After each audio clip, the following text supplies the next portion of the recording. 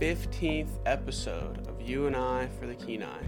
This is Eric, Aaron, and Cobran, and today we have another special guest with us today to hear her recovery story. Jodi, how are you today? I'm great, thank you. Nice. So let's, we've been talking about, as I'm starting to ramble, we've been talking about kind of making these shorter because we've been back at Serenity House today, and we've made one today, but it's 2.5 hours long, so we're going to cut that down. So let's quickly touch on your background. Where are you from? I was born in Soldotna, Alaska, and raised here. I moved away for a couple of years, and I ended up coming right back home. Yeah, you're a lifer, huh? Yeah. Nice. So yeah, let's jump right to it. When was your first experiences with substance? Oh, when I was really young, my dad actually grew weed, and my grandpa and all my family, it was like the song, the good old family tradition. Mm-hmm. And so it was just a crazy family, and I grew up with everyone drinking every day and smoking weed. I think I clipped my dad's plants in like 4th grade and started drinking like in junior high. So that was all pretty normal. Yeah. I mean, it's what you knew. Right. So was there a point where you started to get into more and more substance use and you thought, maybe this isn't normal, or maybe this level of use isn't normal? I mean, how does one go about realizing, like, maybe this is all that I know isn't, like, the best option for my life or something, Do you get what I'm asking? Yes. So I thought I was like a good kid, and that was just normal high school behaviors, and I was actually on the swing choir team and the cheerleading squad, and I was, one of those good girls, and it wasn't until after I graduated and moved away and then came back is when I started getting into heavier drugs, which I knew weren't okay, but I still did it. What kind of started that? Was it like your friend group when you came back, or what kind of contributed to the change, I guess, from leaving and coming back? Oh, I was in a relationship, and I ended up cutting off that relationship and moving back home. So did they kind of introduce you into that sort of world, or? Oh, no, my sister did, actually. I probably did a lot of drugs with my sister when I was younger, and she was younger than me, so it's kind of crazy. Or what age do you think you were around that time? Well, I think in high school I did like Oxycontin and stuff, but I still don't even consider that really bad, which it was. It was very bad, and I was smoking it and getting sick. But it was all the high schoolers and everybody around there did that, and then I moved away and I got away from all that, and that was fine. And when I came back, my sister had introduced me. I actually had caught her in the car. It was on a ride back from Anchorage, and she was smoking meth, and then I was like, hey, what's that? I want to try some. And it was all downhill from there. Sure. How old were you then? I was 19. And is this like kind of a point where you're thinking maybe how I drink or use drugs isn't how other people do, or isn't quite normal? Like, is there something in your mind that's saying, oh, I might be addicted, or I might have like an addiction? No, I had no awareness of addiction, and I had no idea, and that didn't even cross my mind for years of substance use. Getting into the substance use was more of just a curiosity thing? Yeah. Yeah? You just didn't... Yeah, boredom, curiosity, Mm-hmm. which is really sad. No, it's interesting because all the other recovery stories we've heard this thing called, no, that's not where I was going, but everyone else a lot of these people we've talked to, but you and one other person are the only ones that have had just like a fairly normal entrance to it without having to have gone through something. I don't think so. I mean, she was trimming buds at 4th grade. I don't think that's a normal entrance into this. Well, not into that, but like into the heavier drugs, it's always like I felt this way. I felt like not okay with myself, or like there was some emotion tied into trying these drugs. It wasn't just a curiosity thing. A lot of the time, there was they were masking something, or I probably have a lot of emotion there too. Yeah. Like, my mother was paralyzed when I was 5 years old, so I had to grow up very quickly, and I had to be the responsible kid, you know, and I always put on this act like everything was okay, and so when I used substances, it helped me escape from that and accomplish everything for a while. Yeah, see, that's more what I was talking about. Okay. That's been super common. That's something we've heard a lot, rather than just, you know, common curiosity. That was kind of the difference I was making. Now it makes a lot more sense now, though. Okay. Yeah. I was thinking there was something there, but we just hadn't quite. So you started using, and it kind of allowed a good escape. It allowed that ability to be strong, and it made it a little bit manageable. Yeah, I kept my looking good, and it was... Yeah. So was it more like kind of a tool? You knew that you had these responsibilities that you really valued, and you kind of felt like maybe you weren't capable of handling that and, you know, growing up at the same time. And so was that kind of an area where you look for help in managing life? Or was it more of like, this is really painful and I want to get away? It was probably more pain-driven, but I didn't let anybody know that. Yeah. So it was kind of, seemed a little mixture of both, A little bit of a tool to do the things you needed to do, as well as for a long time, it did help me to like accomplish a lot, and until it didn't. Yeah. And when you started to get to the point to where it didn't, where it was holding you back or destroying some things that you valued, I imagine it had to have destroyed some kind of work or some kind of relationships or some kind of like self-esteem, you know, whatever those may be. Then are you reaching a point where you're like, maybe this is a problem? What's that progression like from, I'm not, you know, I'm doing this to kind of numb, to where it's like, oh man, like this might need to stop? Like, when does that happen? Honestly, I don't know. Sure. When I was in the liquor industry since I was 18. You could serve alcohol in the States. So before I even moved back home and started using methamphetamines was my drug of choice, then I was already in the liquor industry. So when I came here, I continued on, serving and eventually bartending, eventually Miller Girl, doing modeling for car shows. But I was a pretty well-known bartender and ran a bar.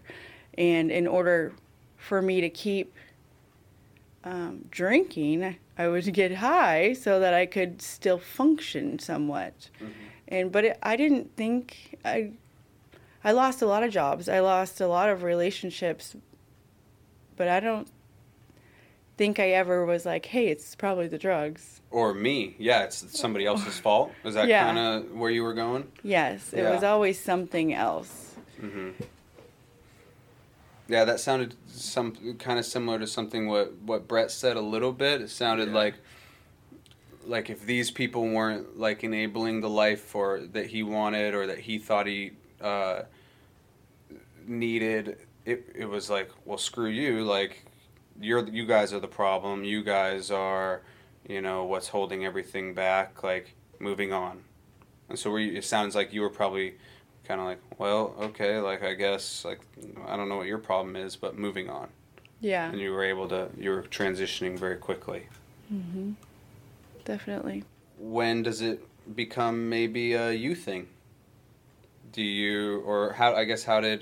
When does it become how did you get into any form of recovery?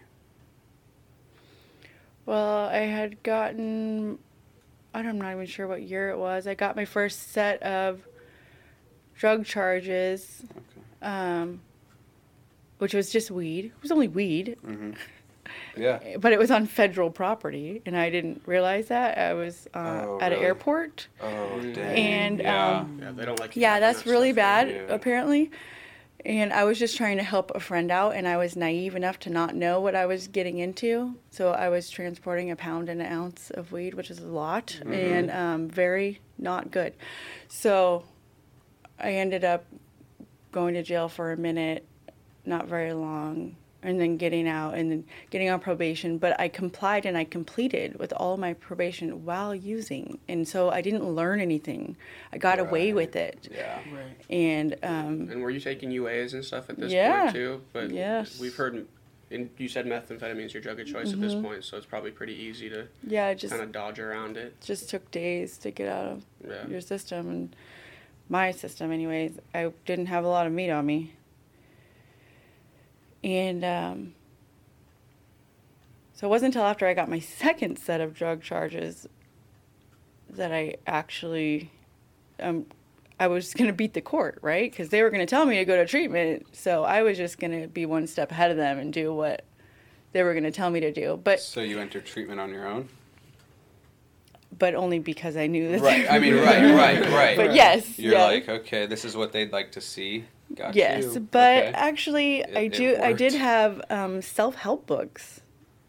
I did have self-help books from years ago that I actually had started and thought about and tried because I knew that I was living a life that I wasn't meant to live. I mean, I knew that it wasn't okay when it just became more and more and more. Like I would drink every day. I would do different opiate pills every day, and then I ended up doing heroin too. And benzos and THC and meth, all of it combined every single day. I mean, that's even a miracle to be alive. Yeah. So what was there really like an eye-opening experience where you're like, whoa, this is not going to work out? Was that, being, I guess, arrested at the airport where you started kind of thinking about it, or was there like a really big experience where you're like, this isn't who I want to be? I probably had those thoughts off and on throughout the years, but it was just so short and such a little glimpse of it that I would just continue to use and to numb out and just kept doing what I knew. And it wasn't until I was in treatment when I actually had this breakthrough that was like, wow, Well, you probably needed that treatment to kind of know that there was something else, right? It sounds like you're kind of just doing what is super familiar. I had no idea that there was like a treatment center that you could go to talk about your problems where they wouldn't judge you and you could be honest with them and tell them about your experiences and things you'd been through. I had no idea. Like nobody came knocking on my bathroom door to tell me, hey, there's another way to live. Mm-hmm. Oh. Yeah. And so it was that kind of that second drug charge that got you into treatment that kind of brought you a new perspective. Yes, it was a complete blessing in disguise. And that's hard, I mean, on the one hand, it's like, okay, great, you were able to, get this new perspective. But then if you look at it from another perspective, it's kind of like you actually had to catch legal trouble to see that, like, abusing cocktails of drugs and hard drugs wasn't completely normal, Yeah. And I imagine that you are not the only one. I imagine there are tons and tons of groups of people out there who don't really know any different. Yeah, it was super scary because, I have that black mark on my record. I am a 2-time drug felon. I mean, if you'd look at me and I tell you I'm a cold, hard criminal, you'd probably laugh. Yeah, but, okay. I mean... So am I. It's been a real obstacle it has to overcome and work through. I didn't think I'd be able to get a good job. I didn't know what the future would hold for me because of the barriers. So what kind of gave you hope during that time? Was your inpatient treatment at Serenity? Yes. Okay. And then back to what Coburn said. My son, I had a little boy. He was 18 months old when I went to jail on my second set of drug charges. And I actually went into treatment and stuff for him. for, because of the law and because of my son. It wasn't because of me, and I didn't learn that until later, that I needed to be there for me in order to be there for anybody else. Mm-hmm. But he was my driving factor. I wasn't going to let my story end like that. So did you kind of have this, I'm not sure if it's like apathy, but it doesn't sound like you really put yourself at a high value. No.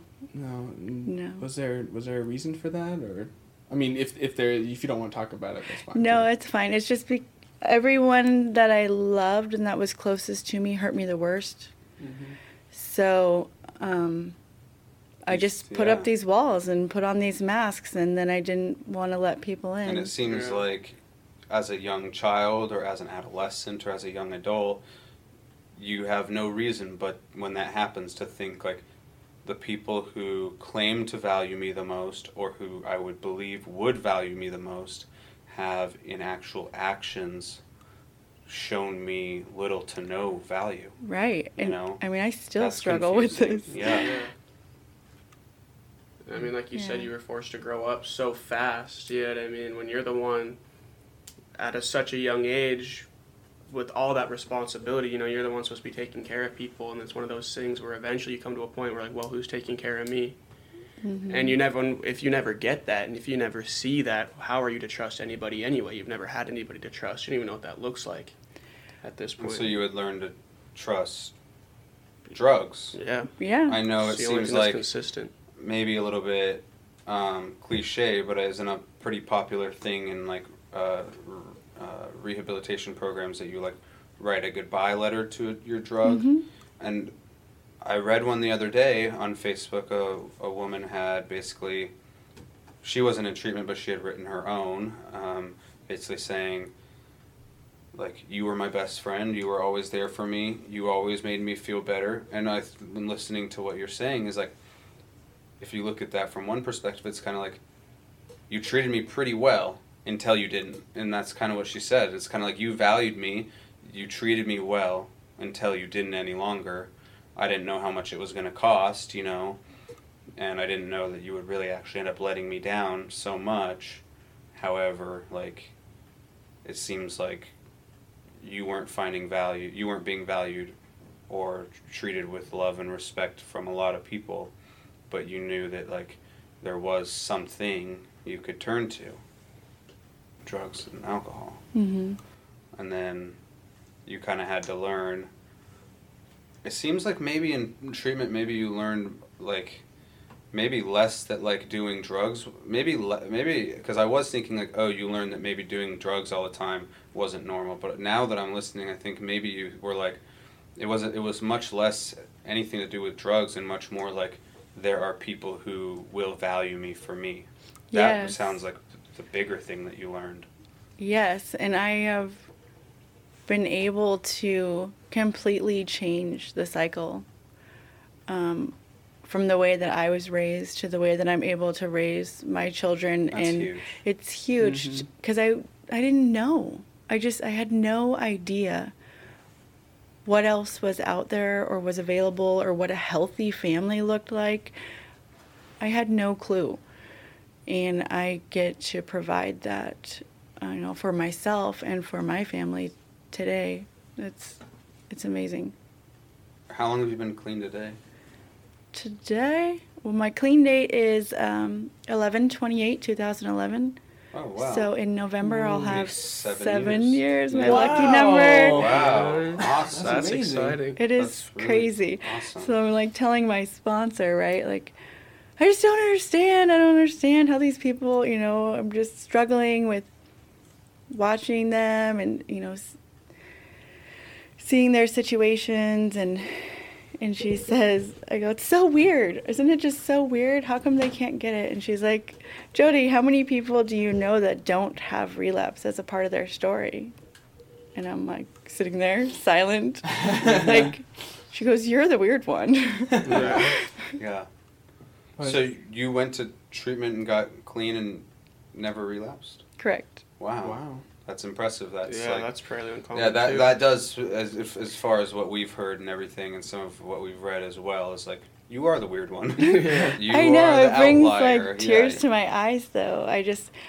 I've been shown so much mercy and grace, and I don't understand why me.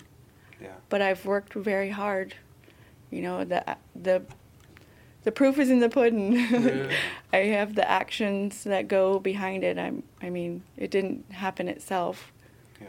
What do you think the difference is between your approach and other people's, or do you think it was just a completely personal thing? Like, what do you think it was that kept you, for lack of a better term, on the straight and narrow, and just never will look back? Honestly, as a little girl, I did go to church with other friends, and I did have this connection and this longing, and I built that when I was little, and I let it go. You know, I put my God under the curtain and pushed it away because I was doing bad things, and I didn't incorporate that in my life very much. I did some point. I actually did go to church high and probably used drugs in the bathroom there, but I was able to have a newfound faith in my higher power when I got clean, and I totally solely relied on him. And I'm really enmeshed with my church, and I sing on the praise and worship team, and I don't think I could be where I am today without having that support. So did they know where you'd come from, and did they offer like kind of a non-judgmental support and just really accepted you, or how did that influence you? Was it the people, or was it just coming back to your faith and realizing that this was kind of the person you wanted to be? Both. Both? Oh. Okay. Wow. Is an acknowledgement of a higher power, what step is that? Is that the first one? Second. Because I thought the first one was that your life had become unmanageable. Yeah. And then, but there is And an the acknowledgement second of a higher one is come power. to believe that a power greater than yourself could restore your So it sanity. sounded like you, with your drug charges and looking at your child, were pretty quickly in touch with step one. And then step two, you already had some really deep roots planted that you just kind of had to tap back into. Right. So it sounds like those first two steps, you were like fully blooming within just, 30, 60, 90 days. It was pretty funny because when I was in jail, I had the NA book, and I sat there with some other girls, and we like read it, and I'm like, "Yep, got that. Oh, step one. Yep, got that. Step one." And they're like, "That's not how you work the steps, Sure. Jodi." Oh. Yeah. You're like, what? You don't just have like a multiple choice test I can take real Yeah. fast? Check. Yeah. Check this box. Get out of here. So when you encountered, I'm sure you still encountered temptation. How did you deal with that? Yeah. What was that like? I actually did the other day. Mm-hmm. And Yeah, it's, that's something about how do you deal with that? Like, It- not Yeah. even did you deal with that? How do you deal Yeah. with that? Yeah, It never somebody goes away, that's does had coming up on 7 years, no relapses, still, obviously you were and continue to run into these temptations. What are some of the things that you have done and continue to do? there's been all different kinds of situations, but recently I was a part of a wedding, which is very amazing people in my life that I love that Right. are normies. That's Yep. what we call them. Yeah. And there was a lot of alcohol there. And, Mhm. there's this part of me that's like, man, I wish I could drink. Like, I wouldn't mind a drink right now. And the thought that kept running through my mind was, well, you'd have to quit your job and move. because Yeah. because I am employed with the Serenity House. I work for the hospital, and I have been working here for 2 years, and I never thought I would have a professional job or a career to work towards, and I am working towards my chemical dependency counselor 1 right now. Right. I am a certified Wow, technician. Congrats. Nice. That's awesome. Yeah. Yeah.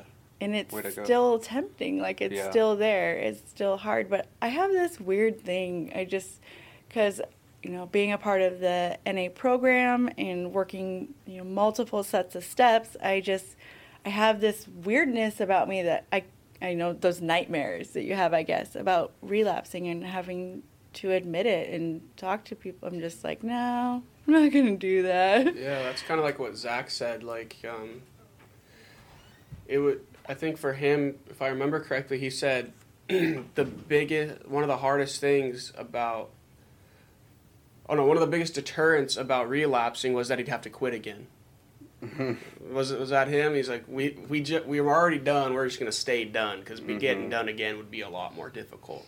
Yeah, Is that and something you think about? I think about, if I could probably drink, but I've been around for a minute, right? So I hear these stories. I'm trying to like soak up as much as I can from other people and learn from their experiences. Right. That's why I have a sponsor. That's why I have mentors in my life. That's why I continue to learn and grow, is because I see what didn't work. Okay, well, that didn't work. Or I see how somebody's life is. I'm like, hey, well, I don't want that, So by other people's experiences where they could drink a little bit for a while, maybe it'd last for like a year. Yeah, I think that's exactly what Brett had said too. He said like, when he had thought about like maybe he could drink, or that other people come to him and say like, oh, I can drink. He goes, oh, I think it was Brett who said this. He goes, oh, you can. You can you can drink and you'll probably be fine. Right, for a week, while. for 2 weeks, for a month. But probably not for very long. Like, you can for a while. I think that's kind of how he phrased it. And I think alcohol is the hardest thing, because I was a complete alcoholic and raised my my family that drinking all day every day was normal. It was okay. Wow. So as far as the other drugs, I don't get to be around them very much. I get to see people who are under the influence, and it's not very attractive. Sure. But as far as actually I've had the opportunity to like clean out people's belongings and stuff like that, which is scary, but it's not a temptation. Right. Yeah. So one of the things that we've heard before in Cherie's story and then in some other stories is this idea of playing that tape forward. So people have relapsed several times and they say, I think about like maybe just one drink, maybe just one bump, whatever. But then they say, but at this point, like, I can really play that tape forward. I can see that is only going to lead to, like, a lot of pain, a lot of destruction. However, you only can play that. You're saying that you have, like, soaked up these stories. And so you can kind of play that tape forward, but it's like a second hand. It's like second hand playing that tape forward. So, like, other people are like, I've done these things before, and this is what's happened. So you go and you're like, press play, you're like, I can see what's going to happen. No thanks. If I was to relapse, you don't get to play your own tape forward because I don't know. No, you don't know. You got to borrow everybody else's tape, and but that sounds like what you're doing. Like, you're it's borrowing. Not worth trying at this point in my life. I have come so far. Yeah. I've come so far to just be like, is it even worth it? I mean, especially coming from your background where alcoholism is so prominent and drinking being so socially acceptable, I imagine that would be the hardest temptation. You know what I mean? Because you're not, not necessarily around, harder drugs every day. You're not. You can go to places. You can go to a lot more places where you're out of the way of even pot or harder drugs than you can in alcohol. You know what I mean? Like, you go out to dinner, they have a beer menu. And like, that seems hard. And there's just, I think about my kids. Right? And I never want them to see me like that. Like, I don't think my son would, remember when he was a year and a half old. So only your 18-month-old son never saw anything. He's not going to remember anything. So I remember growing up with my mom being an alcoholic. And, my dad was called No-Show Joe. And how unsafe it very, very much was. So unpredictable and unsafe. And I just don't want my kids to see me like that. And it sounds like another thing you said, if I was to drink, you not only have all these other like tapes of other people's that you can play forward when they did this is what happened, but you can also, it sounds like you have a massive amount of immediate accountability. Right. Or immediate consequences. So it's not like, I could drink and like I'll probably be hungover, have to call into work, or I'll probably call into work tomorrow or something. Some kind of, I'm not going to try to make it up, but some small consequence. Yours is like, I can drink, but then I'm going to have to quit my job and I'm going to have to move. Those are two major things, man. It's like, nah, miss It's like me. Yeah. super accountability. If I ever super just accountability. jump up and decide I'm gonna move, there's probably some red Yeah. flags unless I have some huge supports in place. Sure. So did you surround yourself with people who would really keep you accountable? Was that kind of your idea? You're like, wait, I need to really separate from this, and I need to start getting involved with people who are gonna care, and they're gonna know, and there's gonna be consequences. Yes, I think it's one of the hardest things for people is because they don't want to let go of other. yeah. They don't want to let go of Absolutely. friends, so-called Absolutely. friends and family, and I just had to cut people out. I created anew, Wow. which is hard and uncomfortable and Oh, awkward. yeah. Mm-hmm. It's rare. It's Especially pretty when a lot of them are your rare. family. Yeah, and I have my church family now. And honestly, I have a family here at work. Like, I have the best people that I work with that build me up and are compassionate about my life. And I have some amazing mentors here.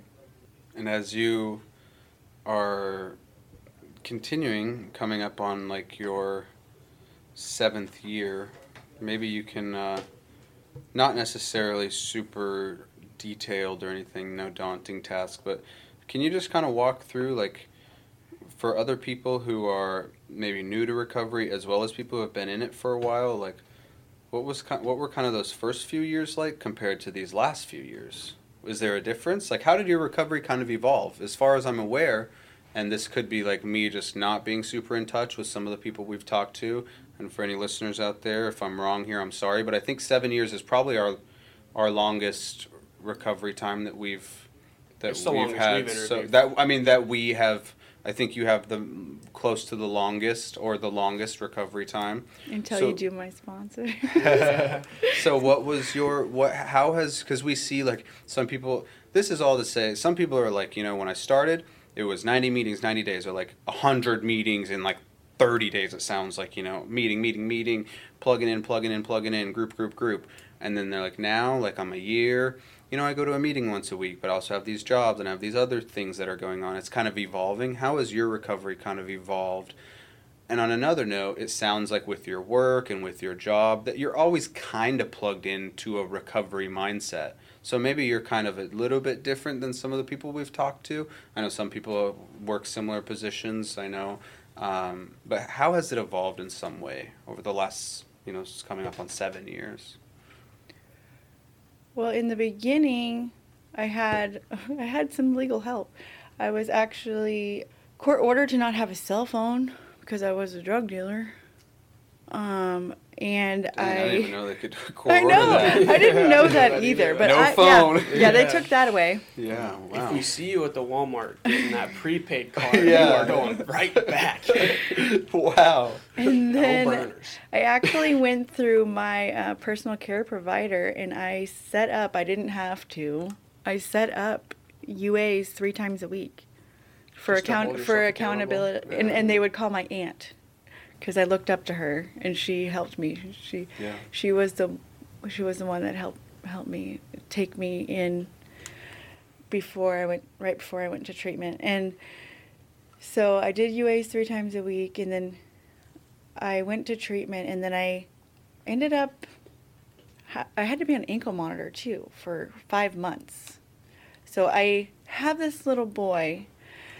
I'm on ankle monitor. I got to stay with a friend, and I would walk because you can't drive a vehicle on ankle monitor. I had to walk or ride a bike or push a stroller to treatment or get a ride to meetings.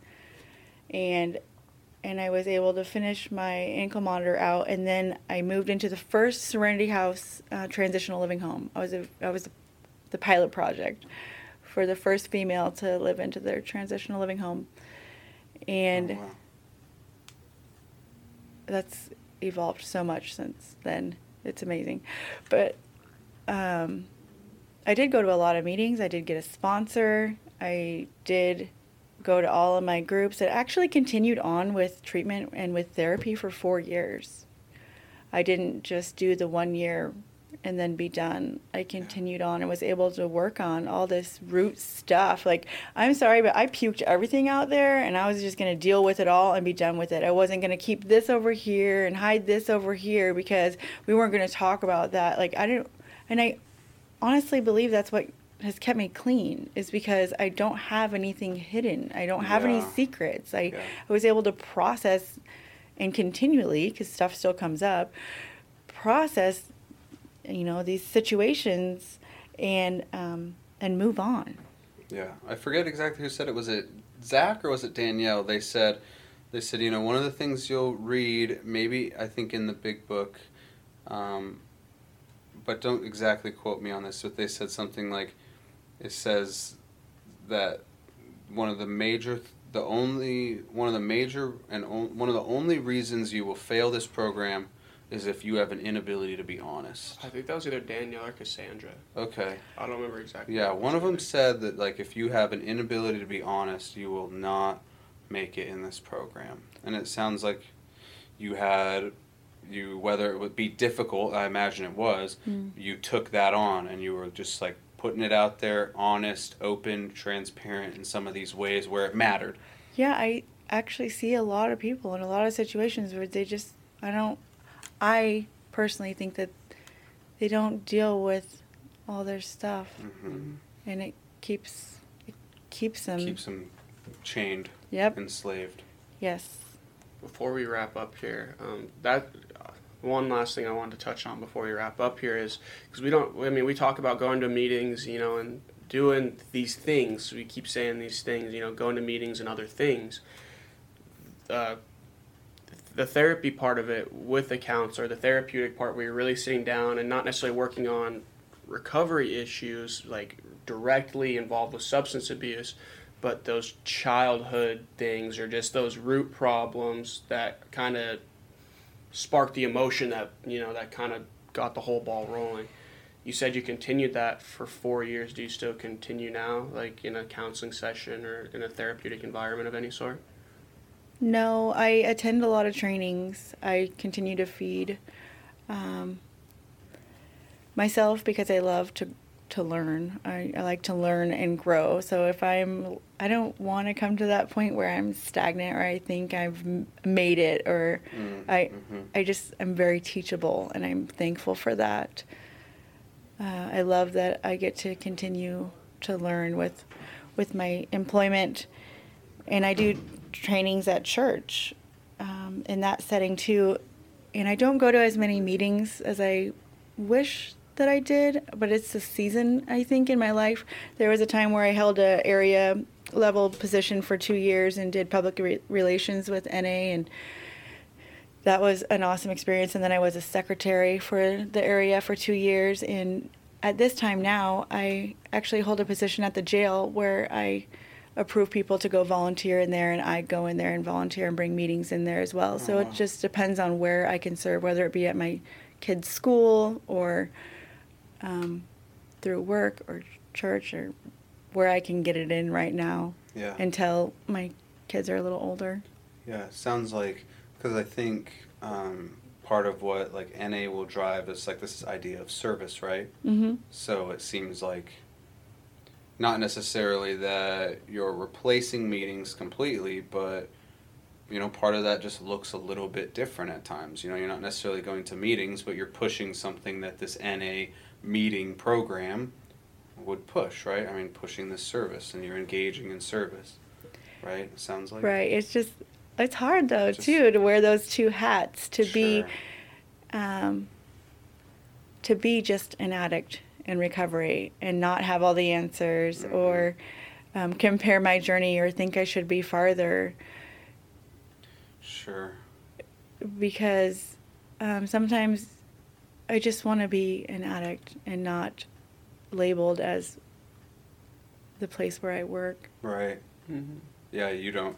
Yeah, it's got to be tiring at times, right? To think like, oh, she has it all together. She has all the answers. She's an authority on this matter.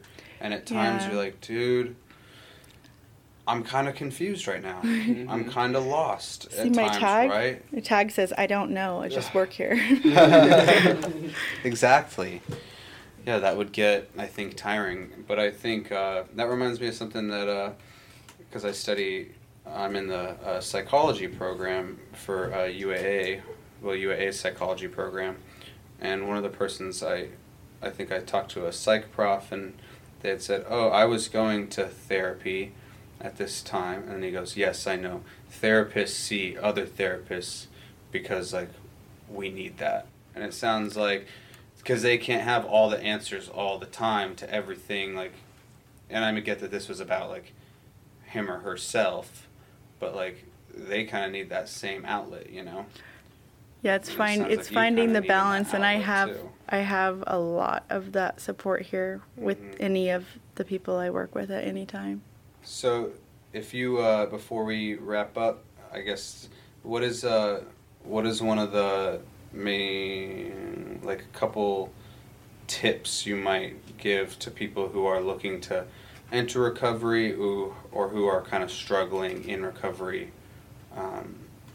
right now? I think it's just kind of hearing that you are worth it. Sure. You know, that we all have struggles, we all have stuff, but what are you going to do with it? Are you going to let it hinder you and hold you down, or are you going to rise above? You know, use it for good, empower other people, build yourself up. And I consider myself a mighty warrior. You know, anybody can do it. If I can do it, anybody can do it. It doesn't take any kind of special anything to turn your will and your life over and say, look, I can't do this, I need help. And that was a huge obstacle for me because I was raised, you know, you break it, you help fix it, you can't start it, you can't ride it, you get stuck, you're, you know, screwed. So asking for help was huge barrier for me right off the get-go, because I had to act like I had it all together. And so, you know, you didn't tell people your problems.